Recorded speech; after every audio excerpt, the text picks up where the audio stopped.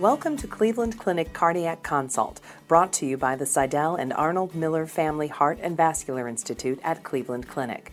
In each podcast, we aim to provide relevant and helpful information for healthcare professionals involved in cardiac, vascular, and thoracic specialties. Enjoy. Hi, I'm Venu Menon. I'm the section head of clinical cardiology at the Cleveland Clinic, and I'm also the program director of the Cardiovascular Fellowship here.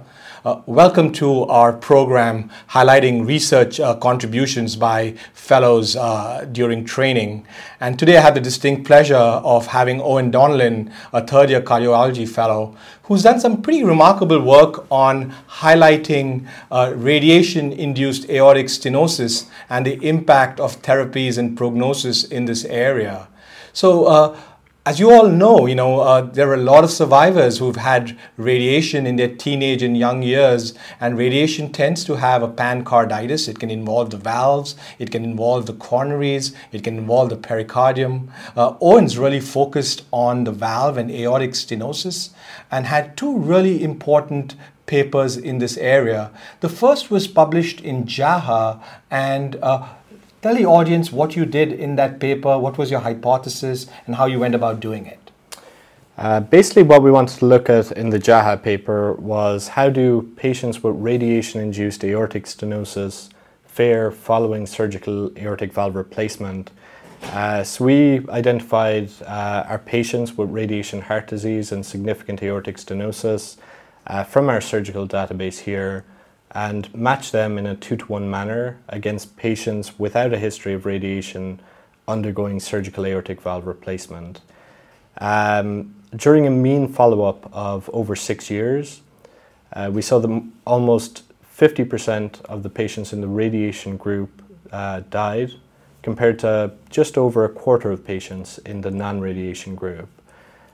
When we looked at the parameters influencing this on multivariable analysis, a history of mediastinal radiation was highly significantly associated with mortality. Now, Eoin, was that because they did more poorly after the index operation? Because we know that radiation can cause a hostile chest and increase serositis and fibrosis? Or was it the underlying illness that brought them to the table that then there was a secondary harm because there was a competitive risk of something else going on? When we looked at the immediate post-operative survival and 30-day survival following the procedure, I believe survival at 30 days was 98%. So I don't think it was as much an issue of the surgical procedure being technically difficult, which it certainly is in this population, but rather other factors associated with radiation heart disease, portending a worse, longer-term survival. So, Eoin, is there anything apart from a history of radiation exposure that when you see an image of someone with aortic stenosis makes you suspect that radiation might be playing a role in their aortic stenosis? Certainly. This is a question that's been studied by the imaging department here, specifically Dr. Desai in great detail.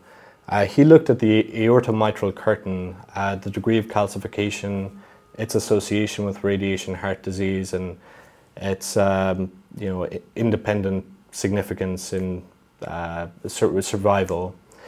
Other factors we look at, as you mentioned, radiation typically affects multiple valves, multiple cardiac structures. It can result in dense pericardial calcification. So we certainly look at pericardial calcium. It can affect the myocardium, resulting in a restrictive cardiomyopathy. And we also look at, obviously, valve calcification. And I guess these patients are much younger than the traditional patients that we've sent for surgery for aortic valve replacement. They are, and for that specific reason, it was pretty difficult to come up with a matched group of control patients.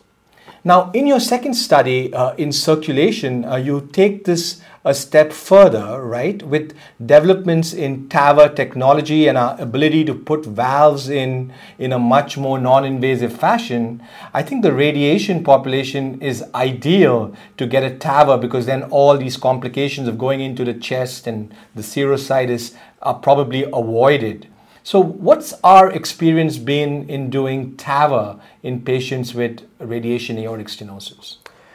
Yeah, in the subset of patients with radiation heart disease in whom TAVR is a possibility, outcomes are pretty good. We looked at 98 patients with radiation heart disease who'd undergone TAVR at our institution. At 3 years, survival was 80%. So actually a little bit better than our surgical AVR population. Now that needs to be weighed against the fact that the majority of patients who underwent surgical AVR didn't undergo isolated SAVR, but rather had concomitant bypass surgery, repair or replacement of another valve. But in patients who have isolated surgical AVR and maybe coronary disease amenable to PCI, TAVR is certainly a suitable therapeutic approach.